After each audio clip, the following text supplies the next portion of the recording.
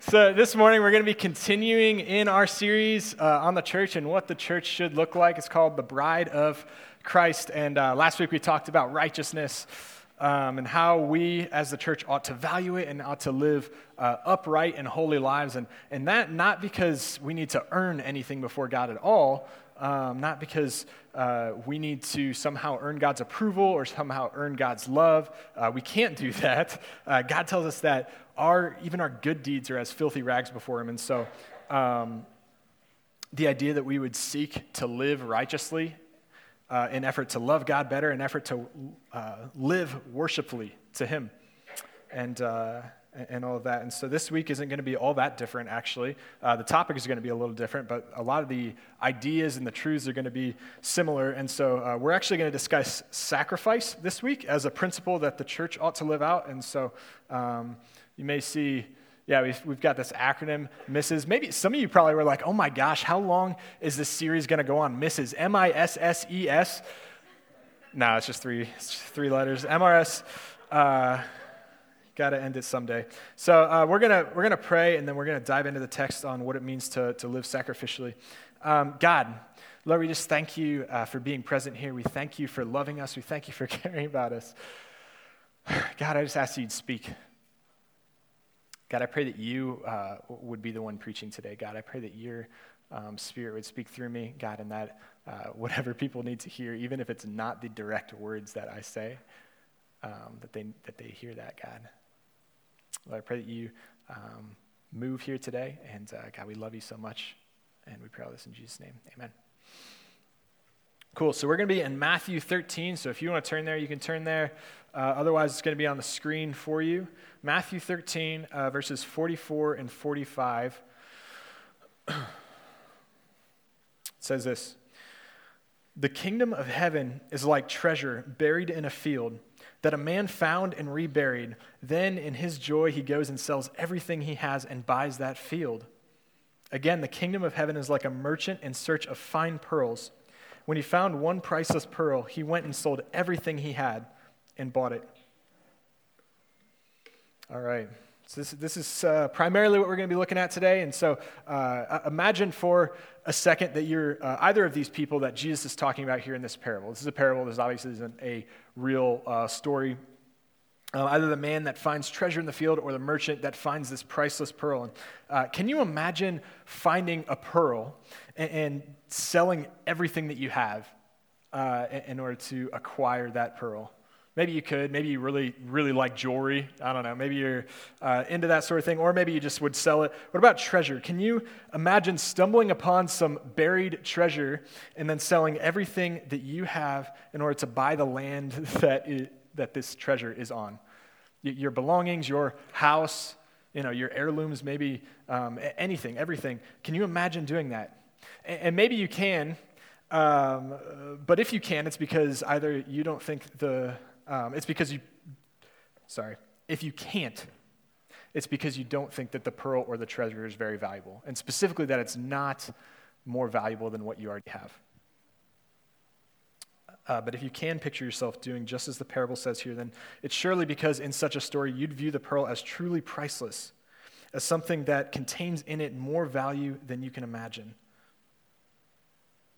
Not just something that's only a little more valuable than what you already have, because you wouldn't go through the hassle of selling everything that you have to get something that's only a little bit more valuable, but something that's infinitely more valuable, that's extremely more valuable, that this pearl is worth something more than your home and your belongings and your comforts, far more than anything that you have in your possession, far more than anything you might have to give up to obtain that. This is important. This idea is important. We're going to talk about this kind of throughout this sermon, is this idea. But looking at the scripture, I want to consider why Jesus said these things. It's a nice idea, right? The idea that the kingdom of God is something so valuable that we would want to give up everything that we had in order to attain it. But more than that, we know there's more than that present in this story, and that the kingdom of God is something that's worth giving up everything that we have. This seems to be a theme throughout Jesus' teaching a theme that's not always received well. We know the story of the rich young ruler in Mark 13. Really interesting story. This is not the only one that's like this. But he comes to Jesus and he says, "What do I have to do to inherit eternal life?" And Jesus tells him, and first off, he claims that he's kind of kept all of the commandments since his youth. He says that he's done everything right. And so Jesus says, hey, go and sell everything that you have and give the money to the poor, and you will have treasure in heaven. And we know that this young man went away sad because he had much. And so in the parable that we just read and in this conversation with the rich young ruler and so many other places, Jesus is showing us something. He's showing us two things, really. First, the unbelievable value of what it is that he has to offer us. The unbelievable value of what it is that he has to offer us. That's his kingdom. That's a relationship with him. That's everything wrapped up in seeking Jesus. And two, we have the tendency to think the things we already have are more valuable than what Jesus has to offer. And I think that that's true because why else would he share a parable like this? What other purpose would it have other than to remind us that it's worth it, that it's so worth it to pursue Jesus with everything that we have, with our whole hearts, and that the life Jesus gives us both now and in eternity is worth way more than we can imagine. Way more than most people believe it to be. For example, even the person that owned the pearl originally, he wanted to sell it, right? Like he didn't think that it was valuable enough for him to keep it. The man that owned the plot of land that the treasure was on evidently didn't know just what it is that he was sitting on. But Jesus is saying this, some are going to get it, some are going to understand, some are going to come face to face with the offer that I make and will hold nothing from me because they know the true value of the kingdom of God and that it's worth infinitely more than anything they have or anything that they may need to give up. So I was talking to a friend of mine earlier this week, and we were discussing marriage. We were discussing just how the Apostle Paul talks about singleness, for example, as a gift from God. And we were talking about the worry that some people have in regards to, like, I don't know if I'm ever going to get married. Some people may be called to a life of singleness, and others may end up married. Both of these things are good things.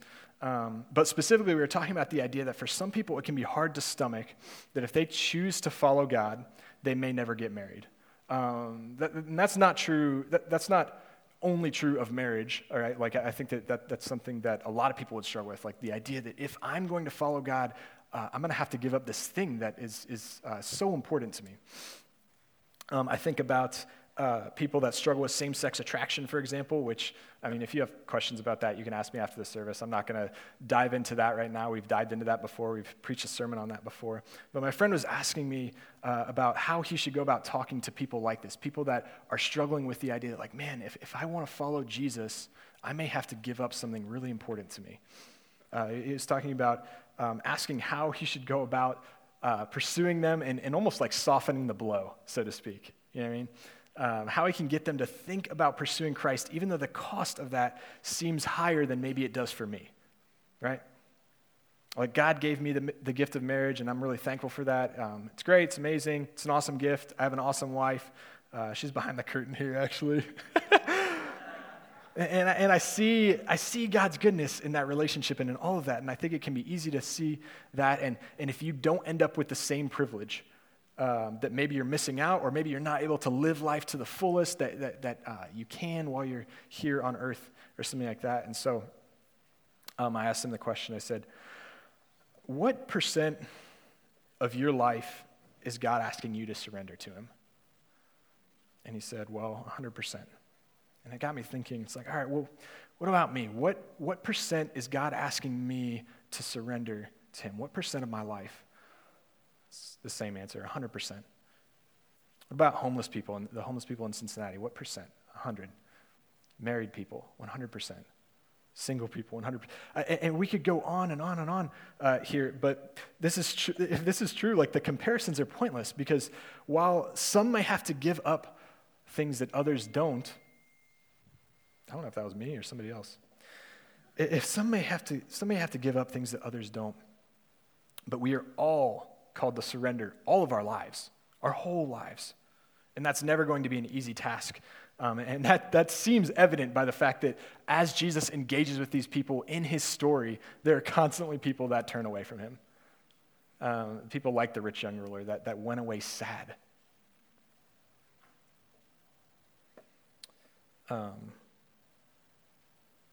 If we had an understanding of the unbelievable value that Jesus has, we would come to him open-handed and let him take whatever he pleases. Because there's not a chance that anything that we have to offer can rival the value that Jesus has.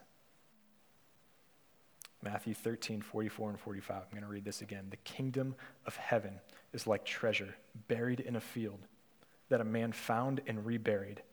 Then in his joy, he goes and sells everything he has and buys that field. Again, the kingdom of heaven is like a merchant in search of fine pearls. When he found one priceless pearl, he went and sold everything he had and bought it. And it's this foundation that Paul had whenever he wrote this, Romans 12:1. This is probably the type of verse that someone would think about when they think about the idea of sacrifice. Romans 12:1.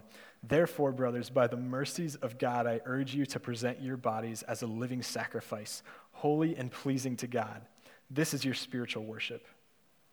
And so this foundation that Jesus is something so valuable that we ought to come to him with open hands, willing, always, to give up anything and everything, our whole lives. And so the question we ought to ask ourselves is this: do we really believe that Jesus is of more value than anything in this world? Are we sure that we believe that? Because if we did, we would joyfully sell out for him. We wouldn't hesitate to give of ourselves because we have such a strong understanding of Jesus' worth.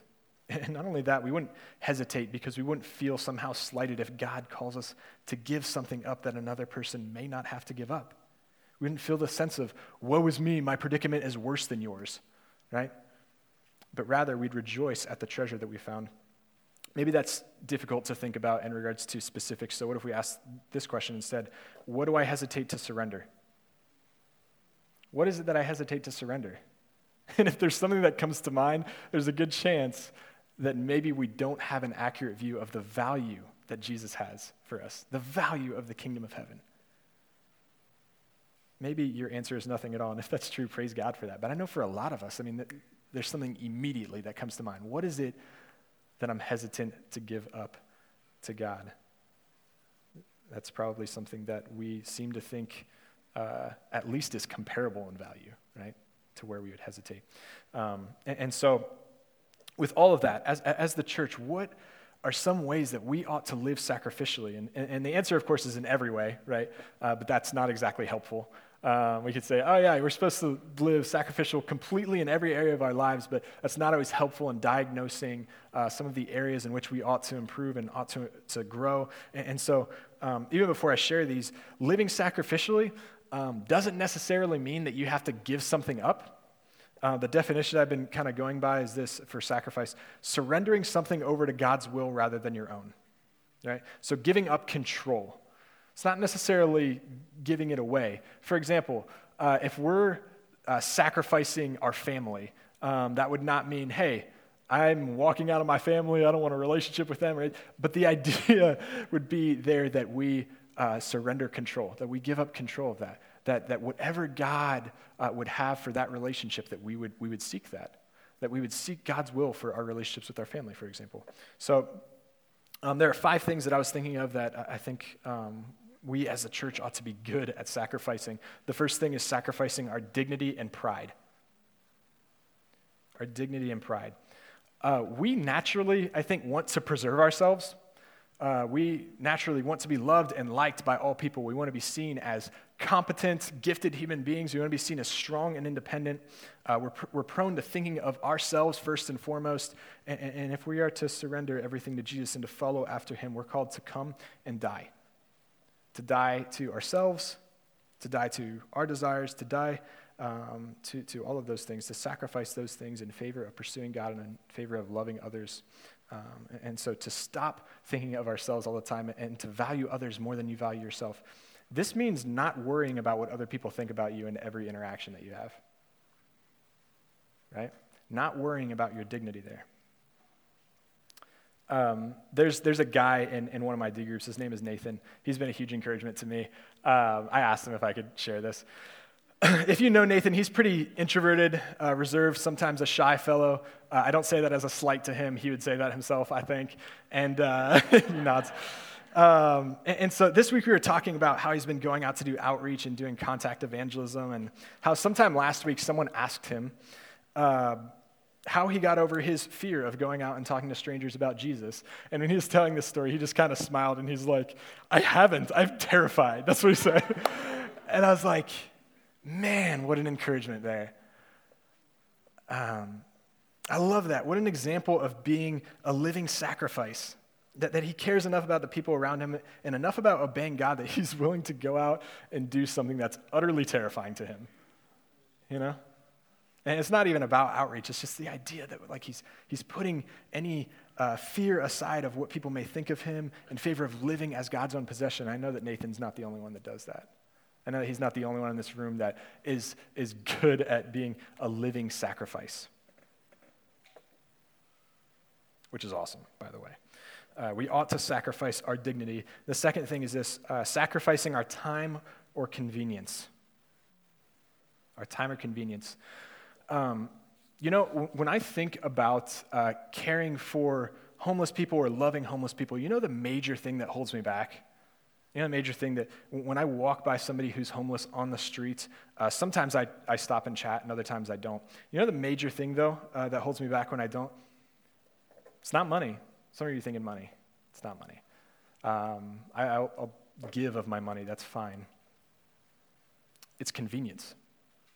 It's time. It's purely I'm not sure that I have time for this right now, or I really just want to get to where I'm going. I'm on a schedule, that kind of thing. I've got somewhere to be right now. I don't have time to stop and chat and take you to get some food because I don't have cash on me. It's 2018, And my point is this: as followers of Christ, we should be giving of our time and convenience to the mission and kingdom of God, to have such a tight fist on what we think is ours, especially regarding time. We ought to stop doing that and instead be looking to present our bodies as a living sacrifice, to remember that we were bought with a price. Your time is not your time anymore. It's the most valuable resource that we have, which is hard for some people to say, especially college students, broke college students. It's the most valuable resource that we have is time, and therefore I think is the most valuable thing that God can use in us. Sacrificing our time. The third thing is sacrificing our calling. This one's tough for college students. Why? Well, because you guys are all here to learn how to make money, to learn how to, learn how to do some sort of skill so that you can do the kind of work that's meaningful to you. Usually one of those two things, right? You want to come out of college making more money than you came in, hopefully. Or maybe you're just so passionate about whatever it is that you want to do that you want to learn that skill in order to do that work, which isn't a bad thing, by the way. But again, what percentage of our lives does Jesus want? 100% of our lives. And so to come to God open-handed and submit your work and your calling to him. God, where do you want me to work? What kind of work do you want me to do? And in what location? It's an important one too. Something that we often preach to our leadership is that we would love for everyone in our church to consider the missional community that they'll be a part of when they choose their job. So not just choosing, your dream job right off the bat just because that's what you would want to do, but to consider where it is that you're going and what God might be doing through you there, to consider a church to be a part of. We would love for everyone to consider being part of a church plant. What would it look like for you to say no to your number one job offer in favor of finding a job in like Louisville for a church plant in Louisville? I think that these are the kinds of things that we have to think about if we're going to be invested in the kingdom of God, if we're going to really live sacrificially as God's church.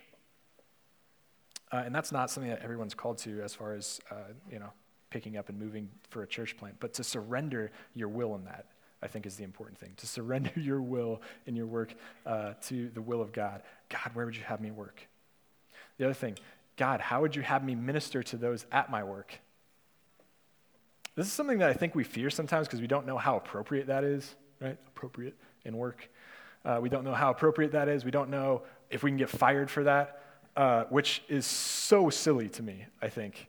I would be guilty of that too, by the way. Whenever I was like on co-op and stuff like that, that was something that I thought about. But the reality is like, man, we serve the God of the universe who literally provides for us always.